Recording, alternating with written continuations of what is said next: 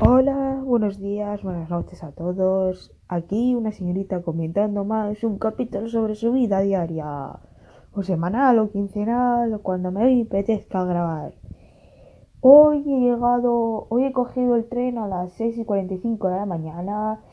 Mi madre me ha despertado, o sea, me he puesto el despertador un poco antes y después como 20 minutos después, pero la primera alarma solo es para que mi mente se dé cuenta de que se tiene que despertar. Pues a la primera alarma, mi madre me ha venido a los 2 minutos y me ha dicho, Yuen, ¿ya no te levantas? Y yo, me cago en la leche, me ha abierto la luz. Bueno, mi padre me ha llevado a Renfe y he llegado a Valencia sobre las 8:20 de la mañana. He cogido mi mochila, mi bolsa de transporte con una manta enorme y me he dirigido a coger el bus, que tenía dos opciones. Tenía varias opciones para coger el bus. Es que no tengo bono de metro, aunque hubiese sido más rápido. Y me niego a pagar un bono de metro.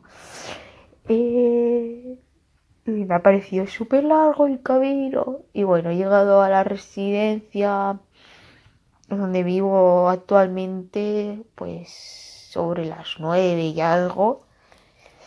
Y me he quedado dormida y después he ido a hacer cosas y me ha llamado sobre la 1:30 sobre el envío del Xiaomi Mi Note 3. Que, ¡buah! Qué putada, me han clavado en aduanas la mitad del valor del móvil. No se supone que solo hay que pagar el IVA. El IVA es el 21%, no el 50% del valor del móvil. Y bueno, hoy no me llegará el terminal, me llegará, me ha dicho solamente mañana por DHL y bueno, un cabreo que me he pillado con las aduanas y bueno, tema aparte.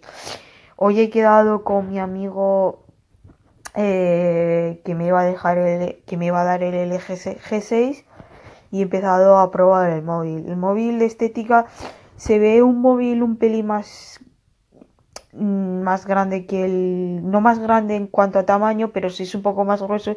Se ve un pelín más robusto que el Samsung S8, pero me gusta porque se ve, al verse más robusto, el S8 tenía un punto flaco. Bueno, no es un punto flaco, es precioso, es muy pequeñito y es muy delgadito, pero se ve como un poco frágil. En cambio el LG G6 se ve, al ser un poco más robusto, a lo mejor no es mucho más gordo, no sé, a lo mejor es incluso 1 milímetro, 2 milímetros más gordo que el S8, pero al ser más robusto, pues se siente mejor en la mano, con más agarre. Y bueno, otras grandes diferencias es que el botón de huella dactilar está en la parte trasera y va bastante bien.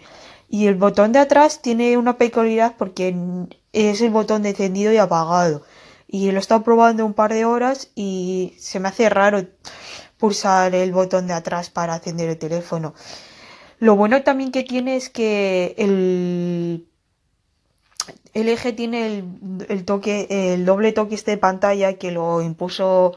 Creo que lo impuso por primera vez en el eje 2 y va genial. Hay muchos móviles que a partir de entonces han tenido este sistema de desbloqueo de pantalla, como el OnePlus o los Xiaomi, que en mi opinión va bastante bien. Le das doble toque y se enciende.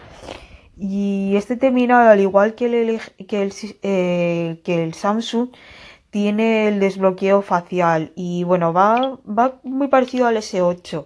En condiciones de buena luz va bastante bien. Eso sí, si llevas como yo con gafas y te quitas las gafas, el móvil deja de reconocerte la cara. Y en cuanto a cámara, lo probaré más adelante. Tengo muchas ganas de ver qué tal funciona esta cámara, la dual cámara, a ver qué tal funciona y qué tal va el de noche. Haré un par de fotos esta noche a ver qué tal funciona. Y también he notado mucho los colores de las pantallas. Los colores son menos saturados y lo que más me ha gustado es el color del blanco. El blanco se ve blanco, en cambio en el C8 se ve como amarillento. Bueno, voy dejando el capítulo por ahora y buenas noches y un saludo para todos.